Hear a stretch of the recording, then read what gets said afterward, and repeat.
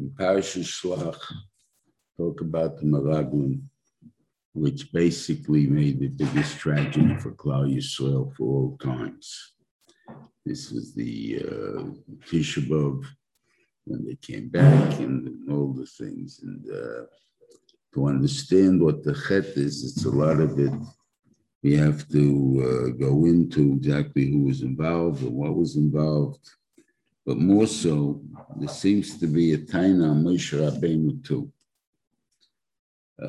You see in the attitude of the Shlach L'cha Anoshim.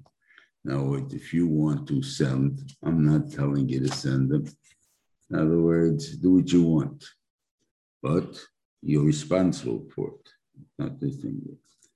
We find in Parshas Devarim that the Rabbeinu Shalom punished Moshe Rabbeinu Gufa for that.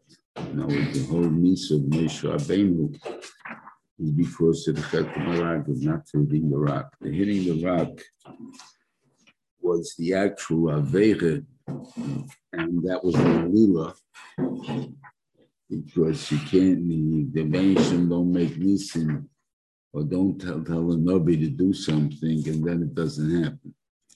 Or it makes an error and so on. The Nabi doesn't make an error. And the Rebbeinu, if he did it just to get Moshe Rabbeinu. But what it says is, but why do you want to get Moshe Rabbeinu? Because of what he did over here. What did he do over here? So the Rashi and the Pasuk in the Devarim.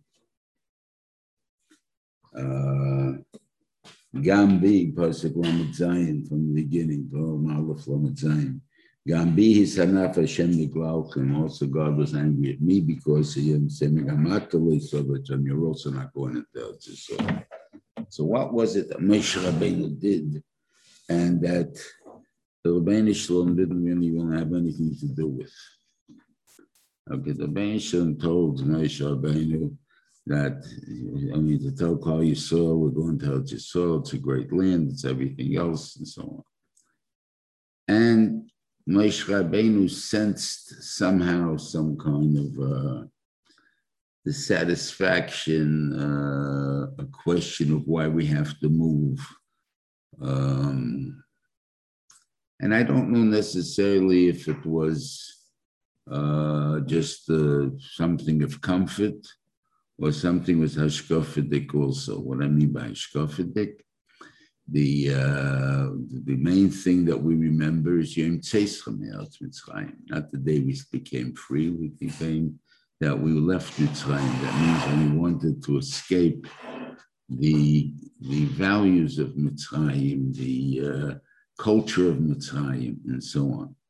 And that's the Ikah that we celebrate. Yom Tzeischem Eretz Mitzrayim, when Mitzrayim left us.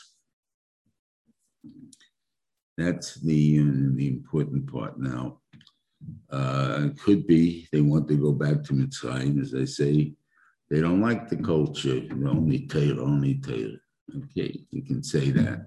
It's hard to say it. You're talking about the Hamidbar, you're talking about a lot of tzaddikim in there. So to say that that's what bothered them.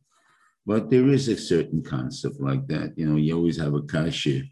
Why did Adam Rishon, being the smart man that he was the creation of HaKadosh Baruch Hu, so he probably, as Kishrenis, he probably had the most ever possible. And he should have figured out, if I want to eat from the Eitz Hadas, I better eat from the Eitz HaChaim first. Right? But he understood that if he would eat from the Eitz HaChaim, which is a ruchnistic type of lifestyle, he's never going to eat from the Eitz Hadas. But he wants to eat from the Eitz Hadas. He wants to find out what this Gashmius is all about. And then what do you have to do? If you eat from the Eitz HaChaim after that, then you're trying to put a ruchnistic flavor on the Gashmius. And that automatically doesn't work too well. That's what could be they were interested in doing by going back to Mitzrayim. Or simply that it was an easier lifestyle. It was a simple irrigation system. It was not necessary. Ve'nei Hashem, now we're constantly judged in Mitzrayim. It said the nation doesn't change The Hateve, for these things, there would have been other, obviously, on Shim there may be, but there wouldn't have been the one of hunger and stuff, and things like that. But now to show, which is on rain, there you would maybe run into hunger becoming a major issue, because there you have to be zeichet to have rain if you have food, not the opposite. So the Rebbeinu Shalom, it could be the Raglim had a very simple reason they didn't want to go to Eretz Yisrael. When forgetting about the things about their own covet and so on. Maybe yeah, maybe not. I don't know. Okay. But they're looking for what their point was. So Moshe Rabbeinu heard these musings about coming into Mitzvah Yisrael, about going into the Kansas. So he wanted to show them how beautiful the land really is. Now, he can't agree that you should check up on what God tells you. And God tells you the land is good, so, you have to accept it. And so I'm going to show you. And, this that it says, if you tell somebody, you're going to show them how good it is. You keep telling him, okay, guaranteed. You figure the guy's not going to bother asking you to see anything anymore because you impressed them. Go ahead. You want to check it? Check it out. No problem. Right? So that was somehow his feelings. But it was more than that. You're actually going to see how good it is. I don't need you not to go. You want to go, go. He wasn't against them going. He didn't think there'd be any chet in their going. The problem of that maybe there was a basic chet. You delayed the going to Eretz Yisrael by 40 days. You could have gone to Eretz Yisrael 40 days earlier. And maybe that would have saved us all the problems if we would have gone right away. All of us, once we took the 40 days, they cooled off a little. You got to realize there was a cooling off period from the time we left Mitzrayim. We were supposed to leave Mitzrayim and be in Eretz Yisrael 11 days later. What happened? We came in over 2 years later, about 2 years later. Not nearly 2 years later, sorry.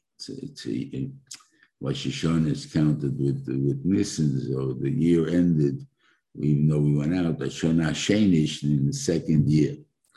Okay, so it came out that first of Chet Egel, which came right away. The first one had to have Kabbalah Sateh, so that took 7 weeks. After Kabbalah Sateh, they had an Egel. They had to build a Mishkan. So first of all, it took Moshe Rabbeinu another 80 days to give me Fais HaKadosh Baruch Hu. Then they had to build a Mishkan. So that's first ready Nisan that he wanted to do. Then you had the counting of Klal Yisrael at that time, whatever other chet, the Shosh Bainis would come in close. And then you had the chet of Miriam and another 7 days, and finally the Meraglim. So there was a complete delay that kept happening. And therefore, when delays keep happening, you keep having different machshavas, whatever. And that was the time on what do you call it? So that you really, when you do something, you're supposed to do it real fast. Because that way, the people don't have the chutzpah to do it yet. They're not until they organize themselves against it. Whatever reason it is, if you want to accomplish something, it has to be done 1, 2, 3. So what was the chet of the, so it says over there, so if you're sending them officially, they didn't ask, we want to check on the land. They asked a very simple thing. We want to see, what do you call it, over there, he said, in the Reuven, he tells you the actual, what actually happened.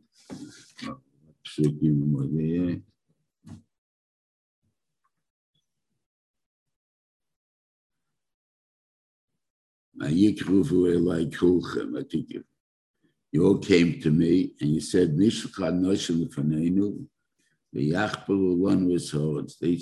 out the land. For what reason? They said they should return. How we should invade. in the cities that we should attack. Now, the same and very strategic, simple reason for the sending of Meraglim. We don't need it. The Benishon is the one that's leading us, so therefore we don't need the Meraglim. Now, so he just marches in, and if we see Rashi brings down that if he would have been Zeicher to go right away, we would not even have to have any weapons. The Benishon would have wiped them all out with Magefas or other types of things.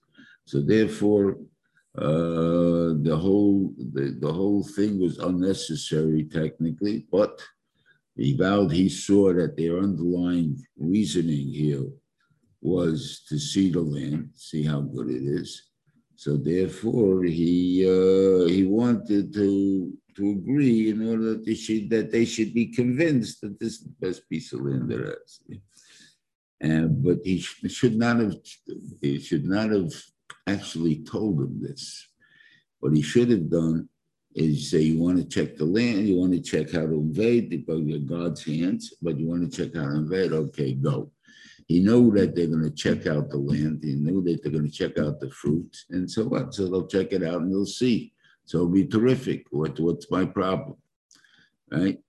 I don't have to tell them to bring the food, check out the land, see how good it is. In other words, that they would have done it by themselves. That's the reason they want to go. They're going to do it by themselves. So you see, so therefore Moshe Rabbeinu should not have told them anything. Just to go and check out the land of how to invade. And what's he say? Lisa Mesola Tamahi. See what kind of land it is. Okay. The land is good or not. What is it important for us to know if the land is good or not? We're going by Hashem. We have to go regardless of whether it's good land or bad land. The Benishon is taking us out of Mitzrayim in order to give us Eretz Yisrael. That's where we're going. Why are you giving me a choice as if to say it's my choice? You know, if it's a good thing, if it's good or bad. And if it's a fat land, means fertile. Yesh ba'etz, it has trees, right? Okay, and take the fruits of the land. What is all this necessary for an invasion policy? So therefore, that is what caused the problem, and it gave like a heter to them to define, to argue on the matonet that it's not a good land. And that's the height of Moshe Rabbeinu as far as the Meraglim went. And for that, he eventually would not let him go into Eretz Yisrael as part of the chet of the Meraglim. But he didn't have a specific chet for him because he was the Maimon. He trusted in HaKadosh Baruch Hu the whole time. He had no doubts. Even after they came back with all their, you can call it garbage, that they said is. But the Moshe Rabbeinu obviously wasn't swayed. So why is come to Manoinish, but the fact that he brought it upon us. Therefore, that's the end of Shemesh Rabbeinu. Okay.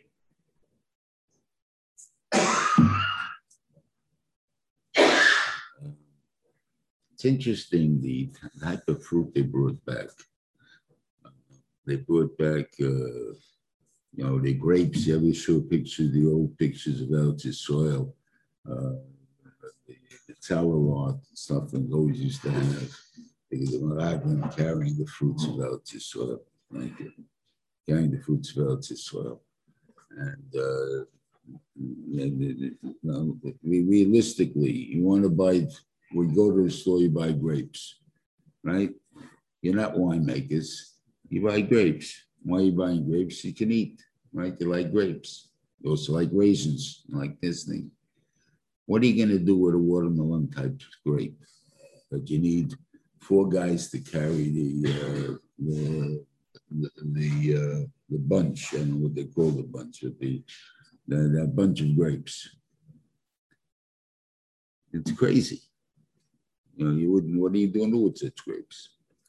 Oh, well, you want to make wine? Fine. But what happened? I like to taste the grapes. I want to eat grapes. I want to eat raisins. So the same thing goes with the fig.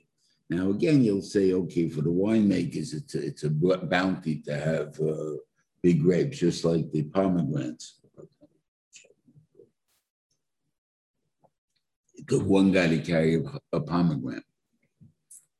Pomegranates, it's like a baseball. What do you need? The guy has to carry a pomegranate like this? Because pomegranates generally are made for juice. Now, that was the drink, besides the wine. So you obviously, the larger the pomegranate, the easier the job is. So, okay, so therefore I understand that. But why the fig? The fig is an eating product, not made for the juice, even though they do have fig juice, but that's not made for the juice. So what do you need big ones for? So you can say also maybe because you dry them out mainly, they're eaten dried out. And because of that, it doesn't make a difference if you have big ones and then cut pieces of them, like, since you dry them out in bunches anyway, you don't just dry out one fig at a time. So therefore, you may be able to be easier for them to do it. Could be, I don't know. But anyway, obviously it's the bracha to be able to see the kind of land we have. And this bracha, by the way, continued all the way into the time of Rosh Lakish, according to Mount Sach. So that's how long the bracha about the soil and the size of the palace, or the amount of what you can produce from a half a vine.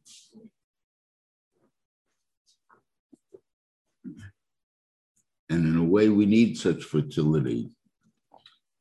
And when the angel made a split of the land, we got a certain piece of land. That piece of land in this next generation will have, instead of one family living on it, we'll have 10 families living on it. And in the next generation could be living with 100 families on it. And we still only have the same piece of land. So obviously that piece of land has to be productive to be able to give a living to all of us. And that, so therefore it needs such a bracha of this type of stuff. Now, it could have been that if the Meraglim would just have reported their case, in other words, and maybe even with the negative connotations, like what they came and said like this: we came to land, so you see how great a land it is. The nation is too strong for us, right? Okay. That may be, they wouldn't have been punished for, because they're giving a true report of what was there. We saw they're strong people, they're giants, maybe even, you told me, but the thing doesn't. And how many nations there are? Wow, we were scared. I thought all of these things are a feeling that they had. You can contend with that feeling. In other words, on the other hand, Kalev would come along, which is Vayas Kalev Isham, and saying, you're right, but for us, it's not a problem for us. Vensham will bring us into Eretz Yisrael and we'll conquer it. What difference does it make how strong the enemy is? The Vensham is the one that's on our side, so what difference does it make? So therefore, it would have ended in such a way that there would have been an argument. Okay, if people may have been harder, maybe to convince them, maybe it could be whatever it is there. But what did the Meraglim do when they saw that all of a sudden there's a contention about their report? So all of a sudden they resorted to Dibas Haaretz, to speak Lashon Hara on the land. It doesn't pay for us to have this land. It's not a good land. What do you mean it's not a good land? You just told us it's a good land. Yeah, but it's like your people die young here. It doesn't, if they have a lot of Gashmias, have luxury and die young. Is that what you want? we want to have Arichas Yomim, we want to have, what do you call it? So it's not a good land. That's what they spoke there about the land. That's what they point. And instead of what the Benishim did it for their benefit, that people should be busy with other things and not notice that there's 12 spies among them. You see, even by Yosef, it seemed to have a very open policy in their time. I mean, men pretty much can come in any country you want, and nobody stop you. You may have had some tax collectors and stuff, just like you bringing in goods from one country into the other country, but it was pretty free. You didn't have to need a visa from one country to the other. And therefore, it's very possible you'll come to be as a spy. That Rabbeinu Shalom, and maybe it was done that way. And therefore, there was always that fear that becoming as spies.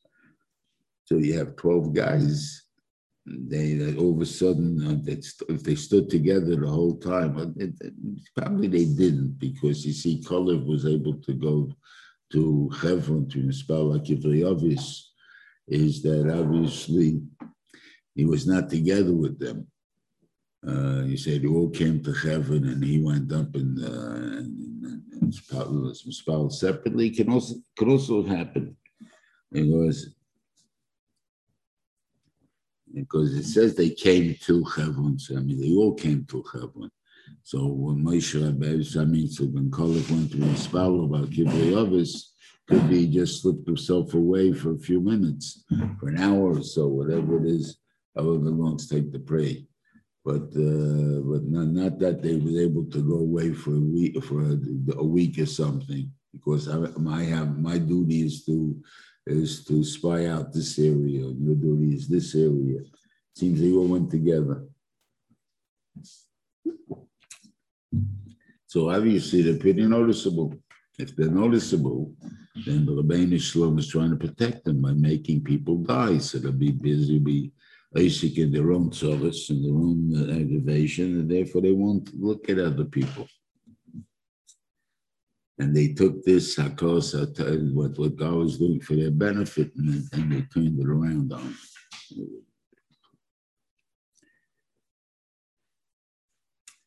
Now, it's interesting, Rashi brings down why they bring the fruit for. Because since they want to say that's not kedai to go there, why? Because el tzachel sheshveha. So it says that every lie that doesn't have some truth to it is not going to last. And you'll see Taka, the Gemara darshans it from emes. Each letter has 2 feet. Sheker, each letter has 1 foot. The shin is also considered 1 foot. Either it's a base or it comes, if you've seen the Sefer Torah, it comes to a point, the shin. And therefore it only has 1 foot. And that's sheker, but it must have that sheker. Now we all know that, especially now with the Holocaust deniers and so on like that the big lie is also is believed, right? Now the question is it believed in reality, or it's just the people who want to make kindness pretend to believe it, but it really always comes back to as a sheker. And if you want it to last, that why didn't we go there to Yisrael? Because it wasn't really good. It wasn't really good land, even though it gave fantastic fruits. That means they'll have an excuse for all the generations for all time. That would have to have some truth to it. But on the other hand, the basic lie, the great lie, the big lie, that's only for the minute for the ones that hate you, so they'll want to believe the big lie. But not that it's believable. The big lie, not necessarily believable. The only reason that it's believable, of course, it's you couldn't possibly say that it's sheker because it's so obvious that it's emes. So if you're saying it's sheker, it must be sheker. That's the way the big lie works, and that obviously works for a while. But it's only as you keep bringing more or evidence of things that happen or whatever it is there, they won't be able to last.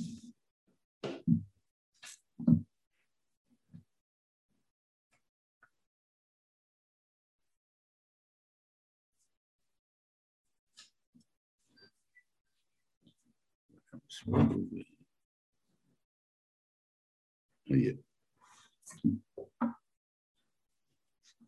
In their report, the Meraglim, the last pasuk in Chav Gimel, in Pei Chav Gimel said, the Shomrim was Hanafilim B'nei Anok. We saw the Nephilim, those are the giants from B'nei Anok, right? And we were in our eyes like grasshoppers, so were we in their eyes. You see a very interesting thing here, that when there's something appeared to the other person as, let's say, diminutive, like in other words, to know that if you're a coward or to know your thing or body language, however you want to call it, is you have your own opinion of yourself. And because you have your own opinion of yourself as miniature to what reality is, then unfortunately, the people will pick that up and they will press you on that. So in other words, if you have no self-confidence, that's what's going to happen to you. On the other hand, if you come in with self-confidence that I know who I am, I know my milas, I know what I can do, like what the Benishim's qualities that he gave me. I'm not leaving the Benishim out of this, and I know who I am. So therefore, you'll treat me differently. You won't treat me the same as negligently, like it's a nothing. I'm somebody. He always used to say, my wife used to always claim she was 5'6", and whenever they would tell her, you don't look it, she would say, I'm short for my height. And what it meant is, reality is, I'm much taller than I am. I'm much bigger than I am, than I look like. And that's the point. If you feel that way, people treat you that way. And people will even treat, they used to say over there are students, you'd ask them, the kindergarten kids, well, would you say this teacher's tall, this teacher, and how's Mrs. Feinstein? She's a giant. In other words, why would they have that thing? Because that's how she carried herself. So therefore, the giant. So that gives over a point of, it wasn't so much that they looked like grasshoppers, was it because they thought of themselves as grasshoppers. Therefore, they appeared to the giants that way, and therefore they're nothing. They're inconsequential because that's how they treated themselves.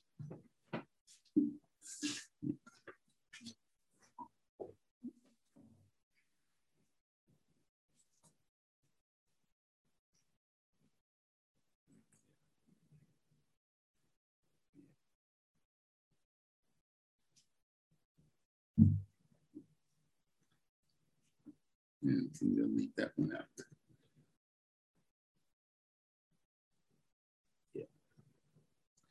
So the Reuven Shalom wanted to punish them. So first of all, he punishes them mida keneged mida. The Reuven Shalom is angry at them. You notice at the end, I'm going to this first, that the Reuven Shalom's justice is mida keneged mida. The reason that mida keneged mida, we learn from Parshas Yisrael, that is the only true justice in the world.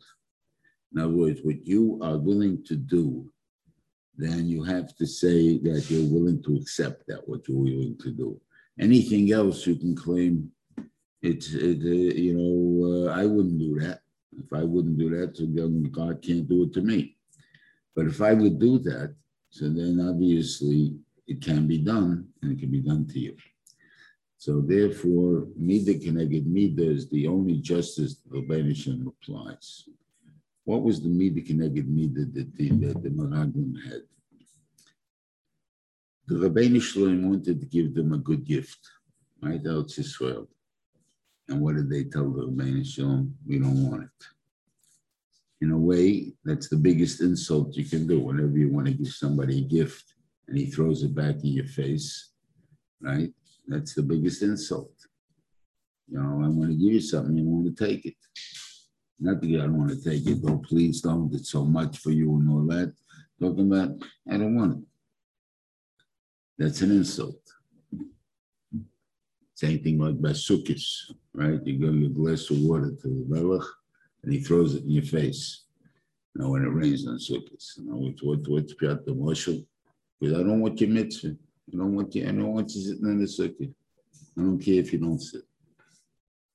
It's a rejection. Okay, so that's what the Yidden did to the Reuven Shleit. I did it to the Reuven says, I'm going to do it to you too. You know, it's to you know my rejection. How will you know my rejection?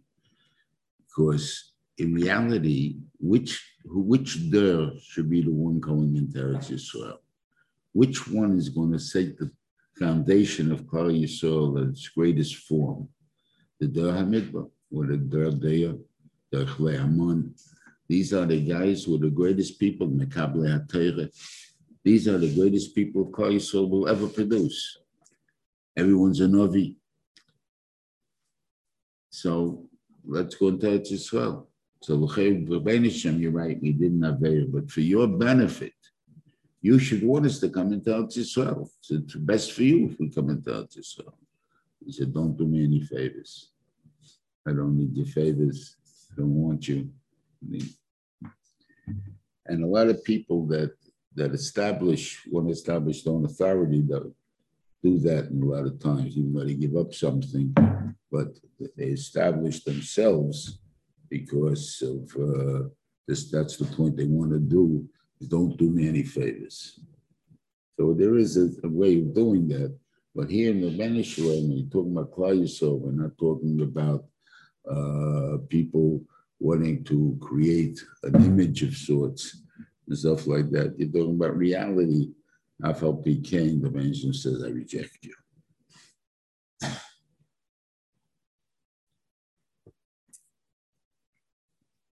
Moshe Rabbeinu prays for Klal Yisrael.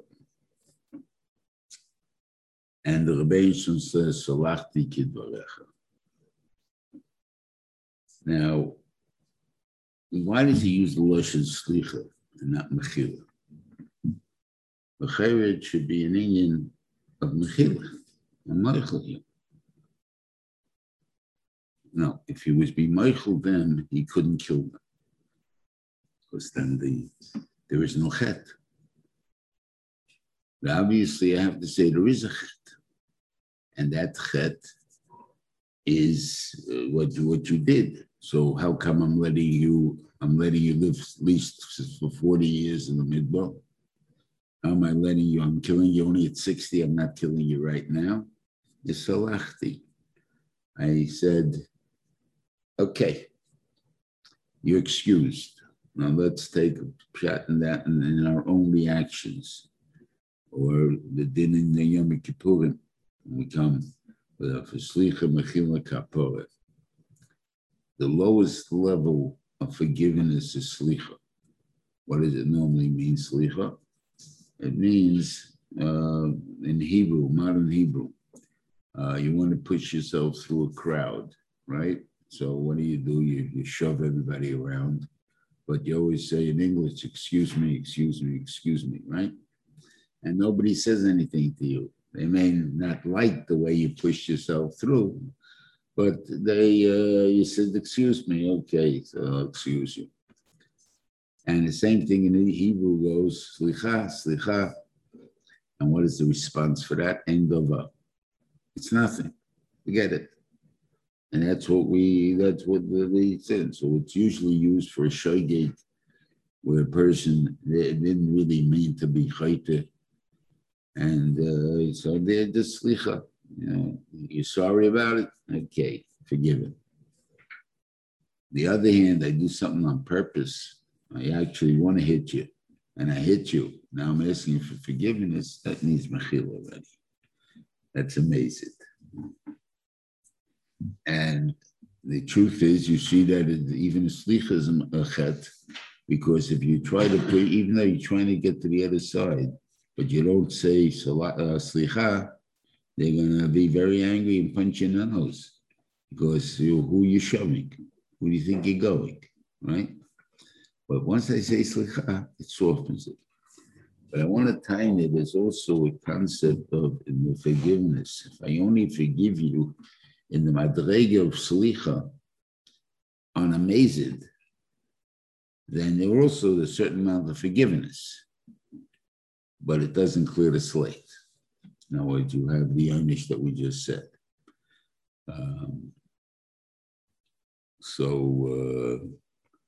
And the Ben Shem was not willing to be Michael.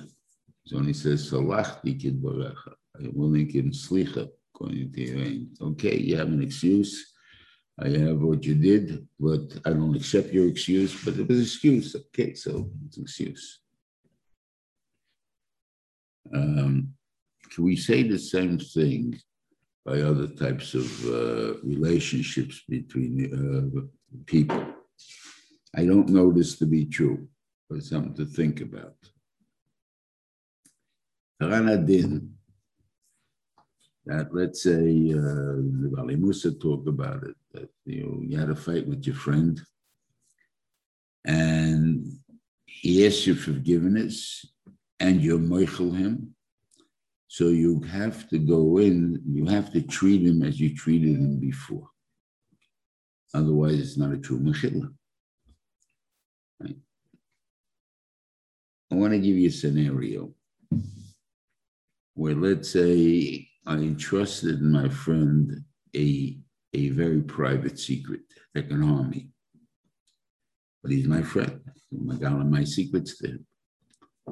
And he tells that to other people, and it actually harms me. So I got very angry, and I broke my relationship with him. He then asked me for mechila.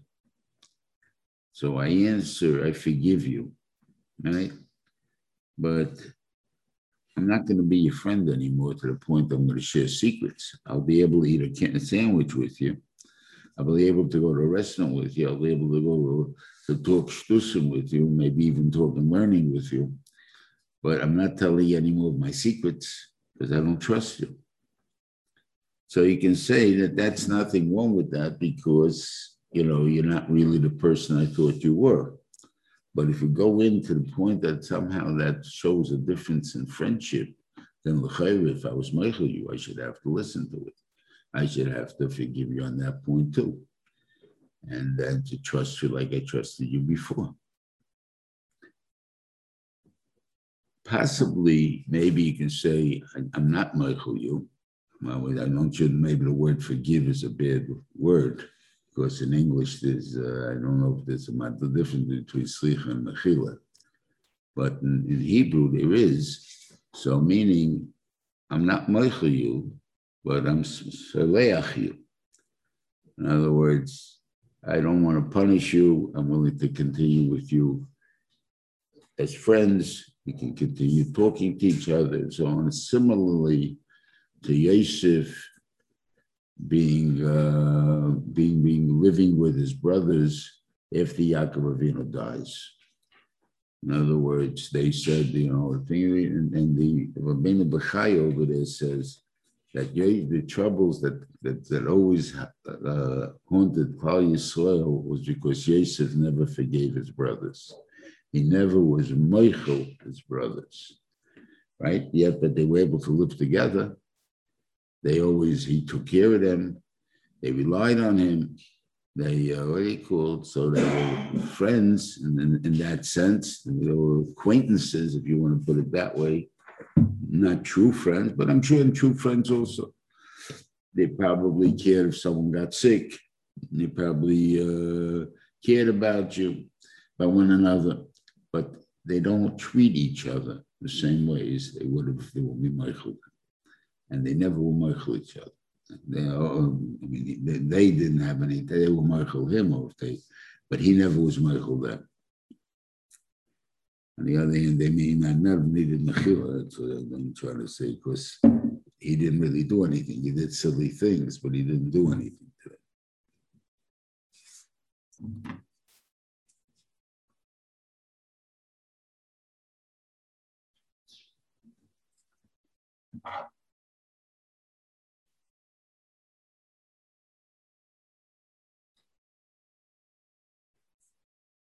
Yeah.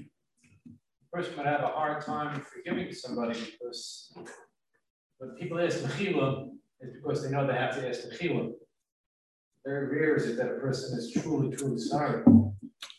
Yeah. It's a big problem. But therefore, you should never say the word Michael. You should say it's okay. Don't worry about it. It's fine. But don't say Michael, because once you say Michael, I'm stuck. And the guys who say it by Krishma every night should really cannot have a time on anybody after they say it. And they say, I'm Michael, but I'm still angry at him. And no such thing. You're Michael. If that's the way, if you feel that Mechila means that when the Mention says he's Michael us, we're asking for Mechila, he's also angry at us. Obviously, we don't want that to be that way. So you can't be angry. I'm not giving you Mechila. I can be angry. I'll get along with you, work it out. I'm not Mechila. The past is still there. And therefore, it's not a full forgiveness if you want to do that way. Now, the Bein seems to have a tiny to Klal Yisrael that 10 times they aggravated me. They did something against me. I saw in this Jonas, it's not something they saw. That's the mission of novice. Right?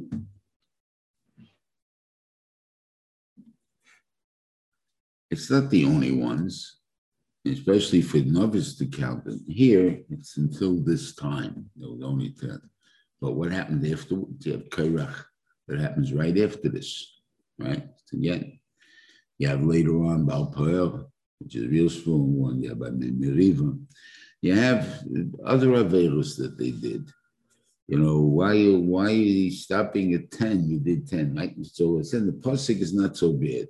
Because the Pasuk is talking about, you 10 times you made till now, and this just broke the Bible's back.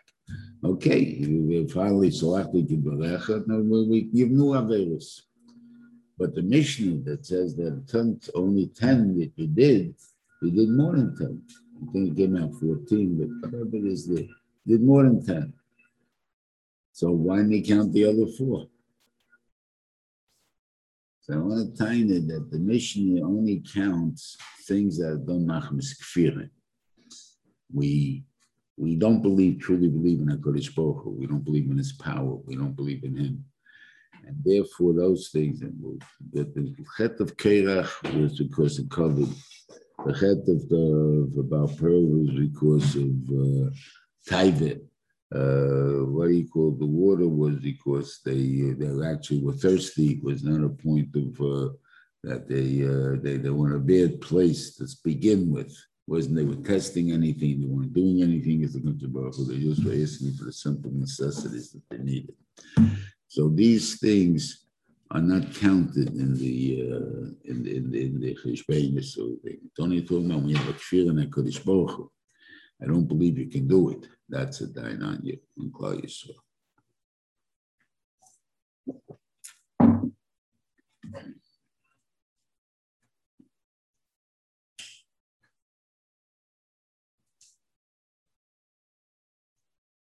Yeah. The Reuven Shleit comes in after the Chet Meraglim, and he gives over a bunch of mitzvahs to Klal Yisrael. And the first one's in the Sochim and Sochim and Nochas. What's the tachlis, the Sochim and Nochas? What does it got to do, first of all, here? Why would this have to be long here? I would think we discussed a little bit in Parshas Vayikra the difference between an Oila and a Mincha. An Oila is a demonstration of a person's belief in HaKadosh, trust in HaKadosh Baruch Hu, b'tochen in HaKadosh Baruch Hu. In other words, he puts himself, he spends or he wastes a certain amount of money which would aggravate him in the normal circumstances. If you would lose it, you would, what do you call it? Whether it's $50 or $1,000, or whatever that number is, that's the shiur you had to bring the korban oil for.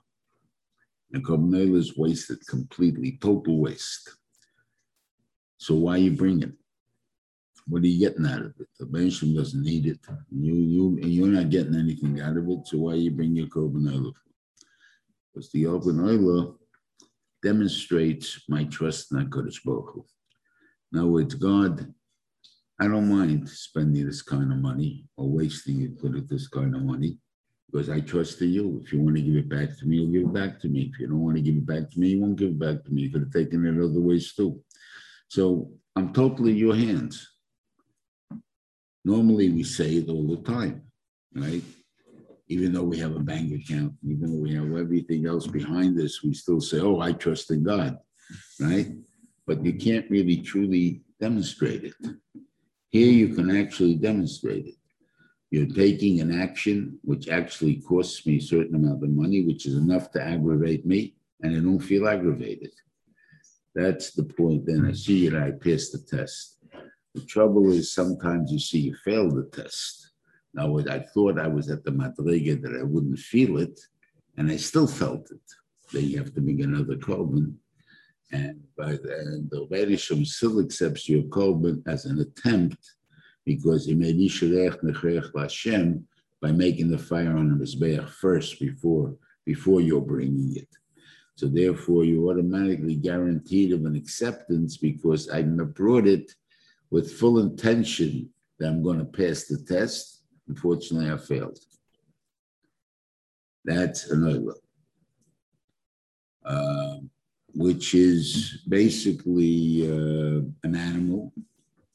An animal has we all acknowledge that no matter how well we treat the animal, how well we take care of it, whether it lives or dies is up to the Reuven Shlit.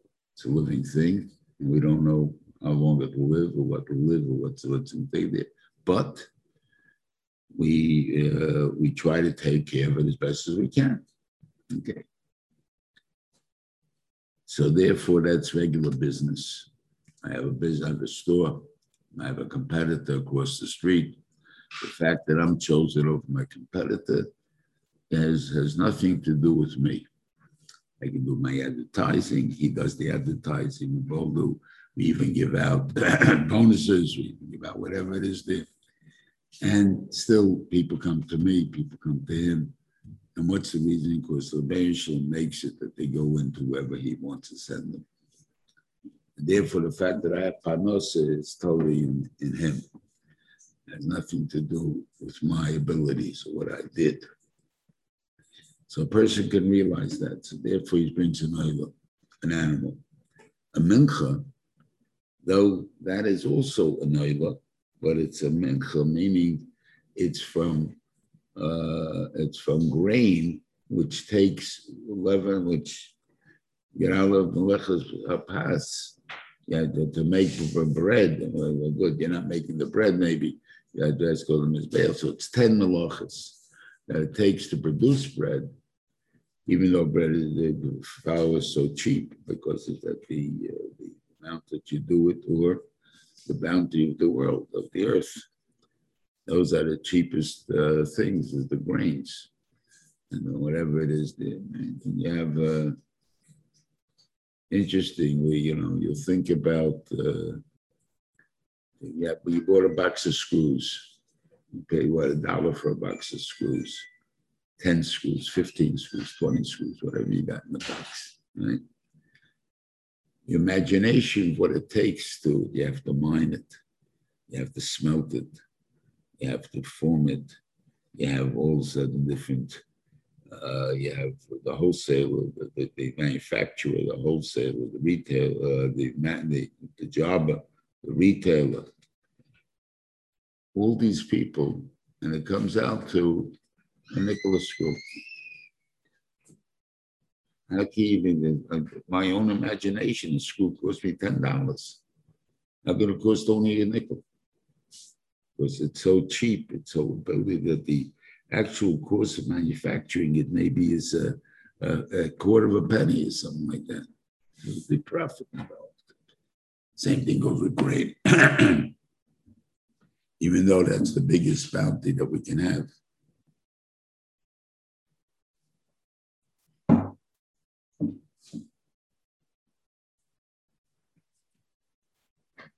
Anyway, so the Mincha says that even though it's my own strength, my own sweat and blood that I put into this, I still realize it comes from God. It's not me. It's a high madrega. It's a great acknowledgement of HaKadosh Baruch Hu, and it's not as necessary to the amount of money you spend on that, because that itself is the greatest acknowledgement. The fact that you're willing to bring comfort. Till the Meraglim, you were able, and the truth until they came down to soil. But until the Meraglim, there was no such mitzvah even. Was that a person got to Madrega Vanoila, it's a big Madrega. I don't make him have to come to the Madrega of a Mincha. There's a higher Madrega called a Mincha, but if you reach a Shlom, you reach the Eila, so we go with the Eila. The thing is, the Torah says now it's not enough. The problem that happened with the Meraglim was they were not perfected. They stopped at a certain study. This is how much we believe. This is how much we're willing to accept, and not more. And that was no good. It's very nice that you got to that madrega. I'm not saying that it's not a nice thing. It's like making a matzeva and not a mizbeach. Mizbeach only wants a mizbeach. Now with a stone on top of a stone on top of a stone. In other words, you're always growing. You're always adding. A matzeva, on the other hand, is one single stone. And therefore, you can't add anymore. I don't want to add anymore. That's what's wrong with it. So we have the, what do you call it? Now, what do you need the Nesachim for? The Nesachim is a new thing, but the Benishur wants you to bring wine on the Mizbeach also. For what reason? Because to train yourself to enjoy the Torah way of life. You know, some people can live the Torah way of life and not really like it. Shabbos by many kids it's a boring day. You ask other people, Shabbos is the most wonderful day of the world. It's relaxing. I really can do mitzvahs. I can finally get rid of those troubles of the world for a day and so on. So some people look at it as a very wonderful day. But certain kids, and you can treat kids like that. That's the day we do this. It's the day we have pirchei. It's the day we have whatever it is. You make whatever you do to make it enjoyable. But a Shabbos party. But for the kids who it's boring, I don't need the Shabbos party. My mother doesn't need all the candy anyway. So I don't need the Shabbos party.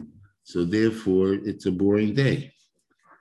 Torah requires us, when we spend all this money and we recognize that we have nothing is in our hands, that it's a good thing.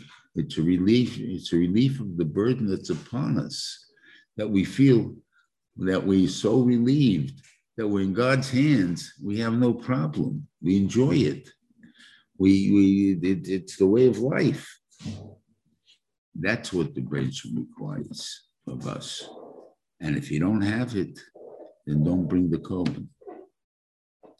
We want you to enjoy it. We want you to have this a pleasure in this way of life. That's the, what do you call? That's the Nechzochim and what do you call? Then there's a second mitzvah that's thrown in here, which is Chawah.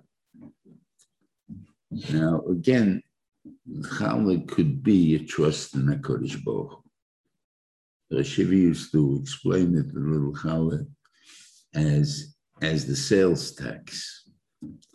There's Tumas and Maisos, and when we plant things and we bring in, we have our bounty, we have to give Tumas and Maisos.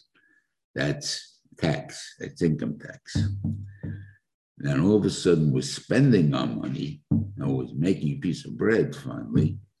We have to take off a piece of bread and give it away to the Kohen also. That's called sales tax. And the fact that a person can pay those two types of taxes is a trust in HaKadosh Baruch Hu and a bittul of himself. That shot is, I can give it to a mention. Now you'll say, we all live in America, and that's part of sales tax, and then we have income tax, and no one really thinks of ourselves that way. Because we all realize the right to live in America or in any country, they need an infrastructure. And to have that infrastructure, they're going to charge us for it. Now, they try to charge us a proportionate way, so therefore, it's not an unfair way. So really what's happening is you're not really making all that money. There used to be, I forgot what's called Freedom Day, that every year they tell you when do you become free of taxes. And the thing that it usually lands up somewhere in it used to be in March. Now I think it's in May, that you're not free until May, maybe even June. That means half the year you're paying taxes. But your money that you earned is all for taxes. The thing that you don't realize it because it doesn't go out in one shot. The regular taxes are deducted from you. What do you call it? You're waiting for a refund, but you paid taxes. You didn't, they told you earn $100,000 a year, you're not earning $100,000 a year. You're only getting a check for $80,000 a year, and then you're gonna have to figure out with the government who owes who money. And the same thing will go when you go into the store and you're buying something and it's $1, it's gonna be $1.08, or whatever the sales tax is in the specific place. Now, $1 I don't mind paying. Why? Because I don't want to carry around change in my pocket. But now they're charging me $1.08. I'm going to have to pay. I'm going to have change my pocket, and also I don't have that other dollar bill that I thought I had. And that's people don't like that sales tax business, or worse than the actual income tax. Because the income tax you don't realize you're paying. In the Haftarah, you also see a very interesting thing. Like, it seems strange. Yeshua sends two spies, which after the whole meaning of the Meraglim, and these are the Tzaddikim, Pinchas and Kalev, it was already, and it was completely unnecessary because how did they destroy Yericho? They marched around it pretty openly. And on the seventh day, they blew the shofars, all the walls caved in, and they moved in. There's no spying necessary there. What was the point of spying? What do we need it for? We already learned our lesson that we don't send in spies if we don't mean that we trust in HaKadosh Baruch Hu. So what's the problem? And also, it's a little strange, spies try to be secretive, right? How come they knew that there were two spies that came in? They knew exactly where they went. They knew exactly in whose home they're visiting. And what a FBI they have over there. There's something that, you can't imagine it. Like, they're on top of every move that the enemy is making. So, this thing there. So I want to tell you, there's nothing. Of course, they shouldn't have sent them around, and we're not that well informed. It's not that good. But the Rabbeinu Shlom wanted to mechaven to Mizaker Rochav to be able to enter Klal Yisrael. She used to be the mother of Nevi'im. Ultimately, she's Yeshua's wife. And she was not really Canaanite. She's just an out of country person. She's just a guest in the town. She happens to be in the food business. She's a restaurant, but she's not a Kanani in the sense of from Canaan. Same way he goes by Yehuda, the Benish Kanani. What he goes is he's not a Kanani. He's a food merchant, and that's what Kanani means. So you want to mizaka her that she be able to enter Klal Yisrael. How do you go mizaka? By being able to her to save the Meraglim. And therefore, he made it possible for everyone for the Melech Yericha to know what's going on, and for him to go in. This is the thing that a person has to realize. The Ben Shalom orchestrates your life, mamish, step by step. There is no what he called that. It doesn't make me do or whether do a ve'er or mitzvah. That's my bechira. But as far as my situation in life is not up to me. That's up to the Rebbeinu Shalom.